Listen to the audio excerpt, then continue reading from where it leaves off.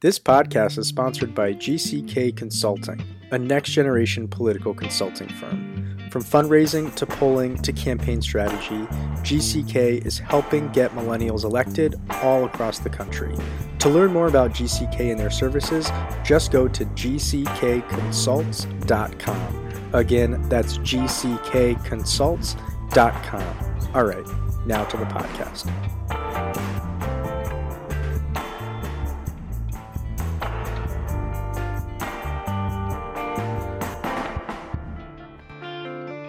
Hey everyone, welcome to the Millennial Politics Podcast. I'm your host, Nathan Rubin. Today I'm joined by Sam Jeske, Senior Fellow here at MP, and friend of the pod, Lauren Baer. Lauren, thanks for coming back on with us. Thanks for having me back on. It's been a while.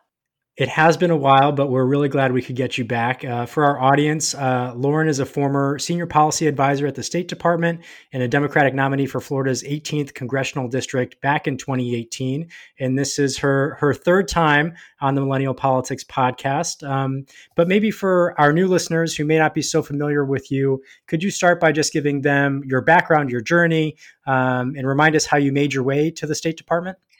Certainly. So I'm a lawyer by training, also have a background in foreign policy. So started my career as a litigator, but joined the Obama administration at the beginning of 2011. I spent 5 years as a member of the Secretary of State's policy planning staff, which is essentially the internal strategy and innovation unit for the Secretary of State. So worked for Hillary Clinton and then John Kerry. And at the end of the administration, I was a senior policy advisor to Samantha Power, U.S. Ambassador to the United Nations.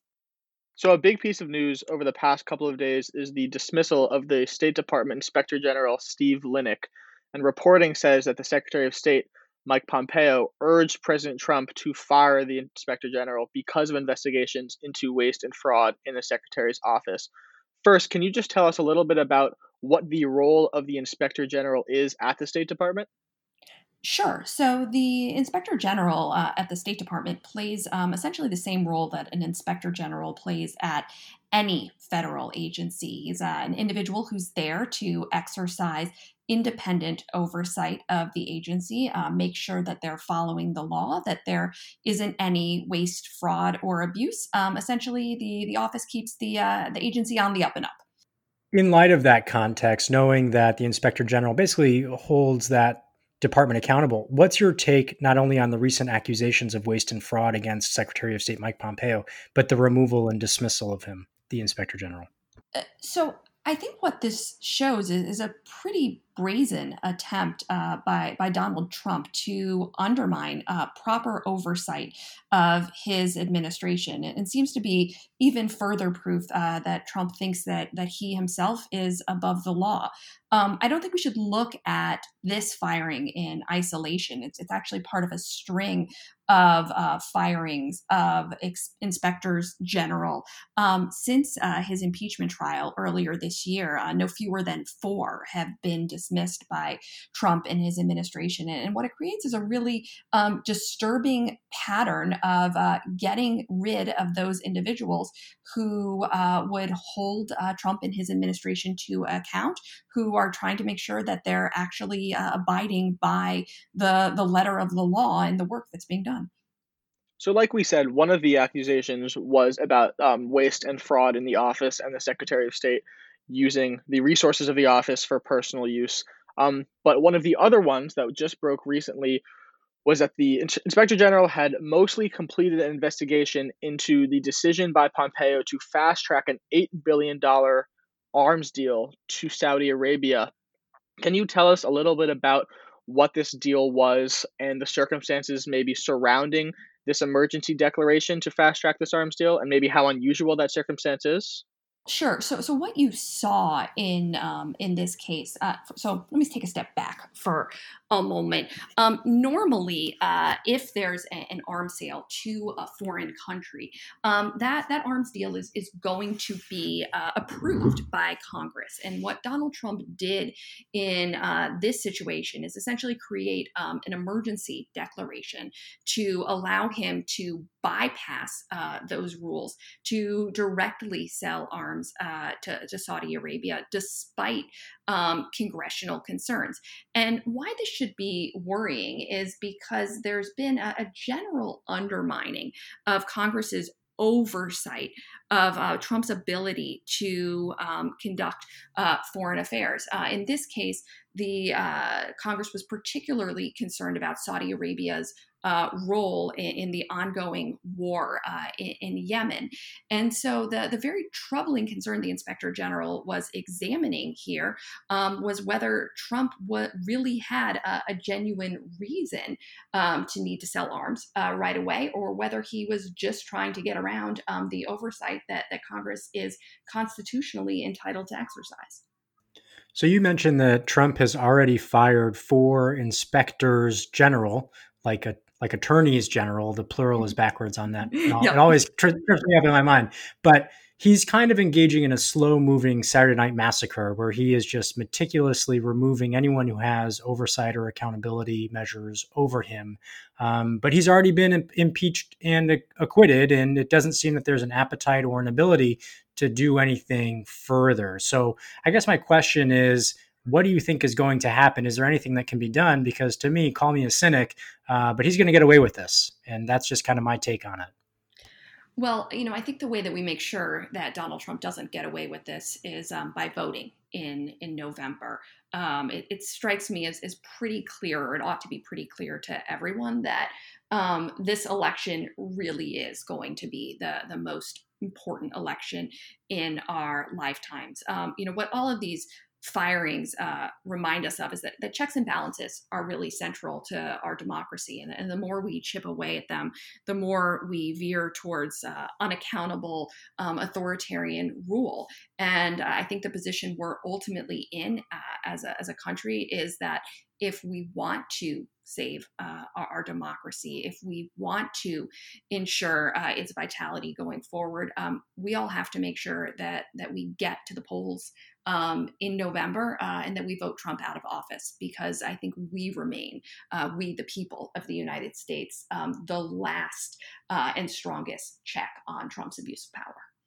So transitioning a little bit to the other big news that we've had over the past number of months, the coronavirus pandemic. So how do you think, being an alum of the Obama State Department, how do you think that State Department under the Obama administration would have acted differently or reacted differently to certain things like closing borders or working with other countries on testing capacity, or things like blaming or questioning the Chinese response to the virus? Yeah, well, first of all, I want to take a step back from that question and look at things sort of big picture.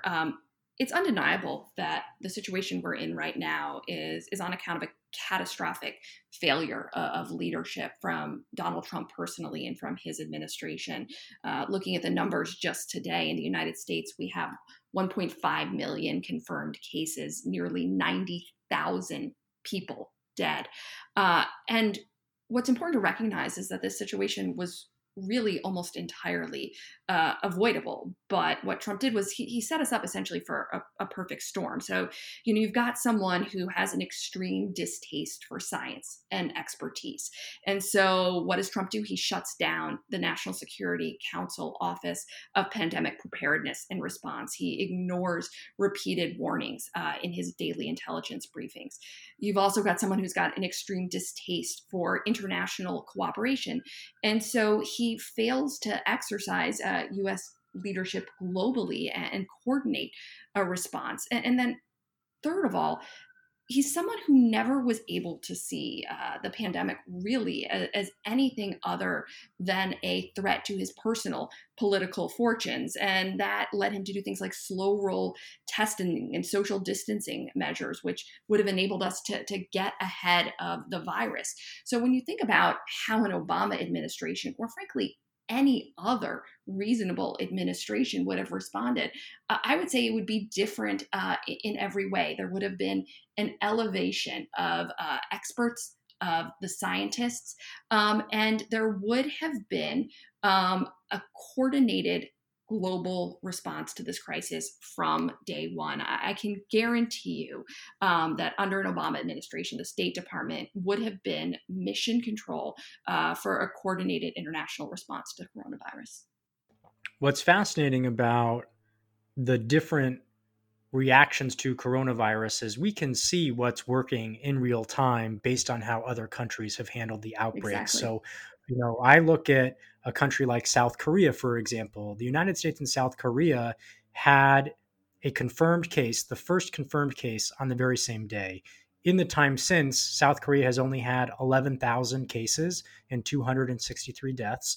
And here we are in the United States with 1.5 million cases and 90,000 plus dead. And I think that speaks to your point about how competent leadership makes all the difference in the world. Who's in charge matters. And I think that goes back to your earlier point as well, that we really need to do everything we can to get Trump out of office.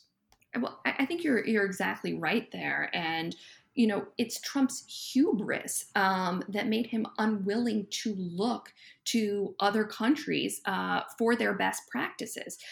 There's no reason that we couldn't have had the same outcome as South Korea, but we didn't have that same outcome because Trump chose to deflect. He chose to downplay the virus. He chose to treat it as a personal political threat instead of the real public health threat, economic threat, and ultimately national security threat that it actually was. And now we find ourselves in a truly devastating position just a few months later. So, I couldn't agree more about the avoidability of this, but also about the importance of our response being deeper engagement. I think it's very easy in times of crisis when things look bleak, and they look bleak right now, for people to want to step away, to throw their hands up in the air and say, what can I do? And the answer to every American should be really simple. What you can do is vote. What you can do is ensure that come November, we elect better leadership. And that means not only a new occupant of the White House, but that can also mean better leadership in the State House in your state. It can mean better leadership at a local level. But we've got to engage as citizens if we want to see better outcomes. So thinking back to your time working in foreign affairs, working at the UN, at the State Department, when you do channel checks with your former colleagues and your network across the globe, how has this affected America's standing on the world stage? Will this have a lasting impact when it comes to future foreign affairs or international emergencies?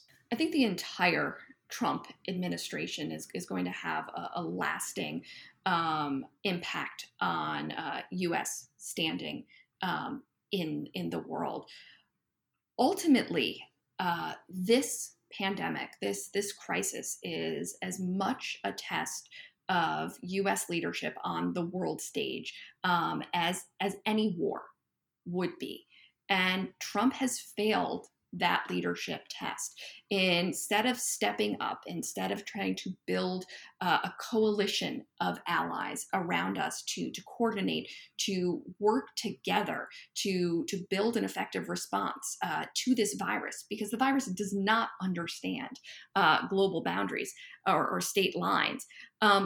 What we saw was just an abdication of that leadership role on the global stage. And what we're hearing from so many other leaders around the world is that this is the first time in their memories, the first time in their lifetime that they can think of having seen a crisis of this magnitude, that the U.S. hasn't been at the forefront. And that should be concerning to all of us, because when the United States doesn't lead, other more unsavory actors step into the void. They lead in their absence. And I think, for example, you only need to look at what happened at today's virtual convening of the World Health Organization, where Donald Trump declined to speak. But President Xi of China did speak, to see what the absence of U.S. leadership means. What's up, everybody? We're going to take a quick break from the podcast and let you know that Millennial Politics is now on Spotify, Stitcher, the Google App Store, and iTunes. Basically, anywhere you get your podcast. If you like the show and like hearing from previous guests, such as Mayor Pete Buttigieg, former presidential candidate Andrew Yang, Congresswomen Rashida Tlaib and Ayanna Pressley, and many more, make sure you subscribe, give us 5 stars, and leave a review. High ratings and good reviews are some of the best ways people can find us. And if you want to see us continue doing this work, we hope you'll consider supporting us on Patreon at patreon.com/MillenPolitics. Every dollar will go directly towards our mission of shining a spotlight on progressive candidates, causes, and organizations. Again, if you want to continue hearing interviews and conversations just like this one, we hope you'll visit patreon.com/MillenPolitics and join the movement. All right, now back to the show. So going back a little bit to the domestic response to the coronavirus pandemic, as a candidate for Congress in 2018 in Florida, you had the opportunity to get to know some communities at a deeper level. What populations do you think are being hardest hit by this virus, and why is that the case? Well, if you look at what the data is telling us, the communities that are being hardest hit are those that are least equipped to handle the blows of this pandemic. It is individuals who are in poverty. It is minority communities. It's the most disenfranchised among us, those who have the least access to healthcare, the fewest resources at their disposal. And in a way, what this pandemic has done is just opened up for all who wish to see it, the gross inequalities in our country, the real structural deficiencies that have divided our country into haves and have-nots. And I think that's why when I look at the kind of work that our federal government, that our Congress ought to be doing right now, I'm concerned with triage, yes, but I'm also concerned with a sort of bigger reckoning with the deep structural and economic inequalities in our society that have caused the kind of problems that we're seeing today. So let's dig into that, and we'll do a little thought experiment. I don't know, Sure. You might think this is fun. You might think this is not fun, but turn back the clock. Let's say you did win in 2018 and Congresswoman Bear was on this podcast. What policies would you be fighting and advocating for? And do you think the federal response thus far has been sufficient?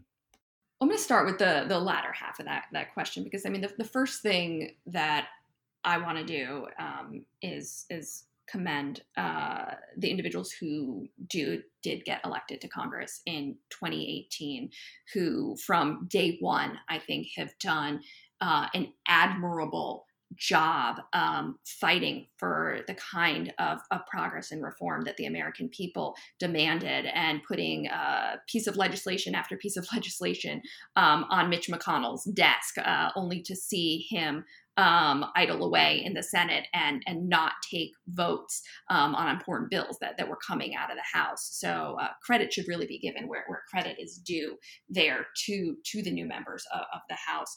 But you know, if I were to take your counterfactual, if I were in Congress now, what I would be doing is thinking big. I would be thinking, you know, not only how do we stop the bleeding at this moment, but how do we rebuild an America that's better, that's truer to our fundamental values? How do we take this opportunity to remake our healthcare system to truly ensure that every American has equal access to healthcare? How do we do things like ensuring that we have sick leave in this country universally, family leave? How do we solve the childcare problem that's been just laid bare by this crisis? So I think this is really a moment where, if I were in office, I would be fighting for the kind of bigger changes we need to ensure that every single person in this country, regardless of their zip code, regardless of their circumstances of their birth, is able to truly live the American dream. And then, you know, the second thing I would be doing is focusing really hard on November and what's coming up. We've got an election in fewer than 6 months. And I think we have reason to be concerned about election security. We have reason to be concerned about whether every person in this country is going to be able to cast a ballot in November. We don't know what the pandemic's going to look like then. We don't know whether it's going to be safe to go out in mass to voting booths. And that's why it's so important right now for Congress to be pushing things like universal vote by mail, universal voter registration, to be giving states money to reinforce and build up their election infrastructure. We just don't have time to wait to make sure that every American can cast or can exercise that most fundamental right in November, which is the right to vote. So, we talked about a lot of these. You just touched on a bunch of policies that are, important, especially in a time of pandemic like this. In light of that, we would love to kind of do a little bit of a rapid fire, good idea, bad idea questions for some policies that have been floated to help stimulate the economy and help struggling families during this time. Are you okay with that? Sure. Awesome. So first, what are your thoughts on a universal basic income until the pandemic ends? I think it's pretty clear that we need some sort of sustained infusion of cash into the Americans who really need it just to get by. So I'd be supportive of some of those proposals. We need to be able to stimulate the economy. Okay, so we're a good idea on that one. Next, what do you think about a federal jobs guarantee for the 30 million or so that have been unemployed so far? Good idea or bad idea? Well, I'd have to see the specifics of a federal jobs guarantee. But what I can say is that I think this is a time really for us to be thinking creatively about how we can put more Americans back to work. Something that I've loved, proposals that I've seen have been calls for national public service, universal national public service, getting young people back to work in ways that are going to help us rebuild from this pandemic. So I do think this is a time for us to be thinking sort of New Deal like in our mind about how we rebuild and get out and how we create jobs in the process. Got it. And then what about a sort of Medicare for all who have lost insurance during this pandemic and economic hardship, the government stepping in and helping those people? Look, I've been pretty clear the entire time that I've had any sort of public voice that I think healthcare is a fundamental human right. It's something every American man, woman, and child deserves. And certainly even more so in the context of a global pandemic. This is not the time to allow individuals to needlessly suffer and die. And we need to be doing everything we can as a country to ensure that we are protecting and ensuring the health security of individuals, not stripping it away from them right now. Okay, and then lastly, what are your thoughts on rent or mortgage forgiveness for the unemployed or student loan forgiveness for those students that are just coming out of college and struggling to find jobs? Look, I mean, again, you're throwing out really big ideas out here, many of which have multiple different proposals on them. But let me couch this all in saying that everyday folks are struggling. This is hitting people hard, and it's not just that folks have lost jobs. It's that there's no viable job opportunities out there to replace income at this moment. So whether we are talking about things like universal basic income or rent forgiveness, we've got to be thinking in a really, really big way about how we make sure that we get through this okay. Not just those folks, those among us who are the most fortunate, who have enough resources to get by, but the least fortunate among us. That's our responsibility as a country, to pull everyone through together. And so I am, strongly a proponent of Congress and the states thinking really creatively about how they can make sure all of us make it to the other side. We kind of put you on the spot there. Sorry, didn't mean to throw any gotcha questions your way, No, but I think you handled them deftly and very diplomatically as well. No problem. So transitioning a little bit now, we're going to get close to the end of our interview here. You mentioned a lot about the importance of November, and we've been really pushing working up and down the ballot for progressive candidates that you believe in. I want to talk a little bit about Joe Biden. I have to imagine you've interacted with him a little bit throughout the Obama administration. Did you work with the VP's office in any way when you were at the State Department or at the UN? Well, I mean, of course, the vice president's office played, a huge role in foreign policy. Vice President Joe Biden was a leader on that during the Obama administration, and he had been for many years beforehand. Awesome. And did you have any personal experience working with him? I'm just trying to get a sense of what your perception of him would be like, not only as a candidate or a politician, but as a person as well. So we can't always see through, a Zoom call or a TV ad what he's really like. So I'm curious if you can let any insight to our audience. Yeah. In my experience, Joe Biden, first and foremost, was always someone who led with empathy, who was doing what he was doing because he truly cared about the American people, and because he looked to his own roots, his own relatively modest roots, and his ability to rise in this country, and wanted to create those same sorts of opportunities for every American. And so, that's what I always saw shine through in his work, was a reminder that people were at the core of why we make policy. And that when you're in a position of leadership, you have to remember who you're in the fight for. And in my experience, Joe Biden always knew that he was in the fight for the least fortunate among us. So I have to ask, we introduced you at the top as a former congressional candidate. Are there any plans perhaps to be a future congressional candidate again?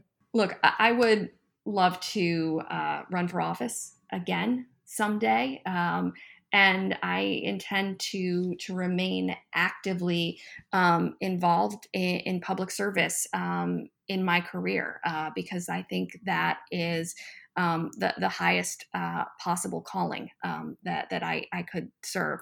In 2020, though, my efforts are firmly focused on ensuring that Donald Trump is a one-term president, but also on ensuring that we continue to open doors for candidates like myself, which is to say candidates that look and think a little bit differently than most of the candidates we've seen, that are younger, that are more diverse, that represent minority communities. I want to make sure that running for office isn't something that's accessible only to the most privileged, but that is something that is seen as a viable and attainable goal for every single one of us. Because I truly, truly believe that our government institutions function better when they look a little bit more like America. And so that's the kind of work that I'm doing right now. Well, we so appreciate the work that you're doing, and we appreciate you coming back and spending more time with us here. How can people follow this work that you're doing and keep up to date with everything that you're working on? Well, it's my pleasure to be here. Always a treat to talk to you guys. And you can follow me on Twitter at Lauren Bear.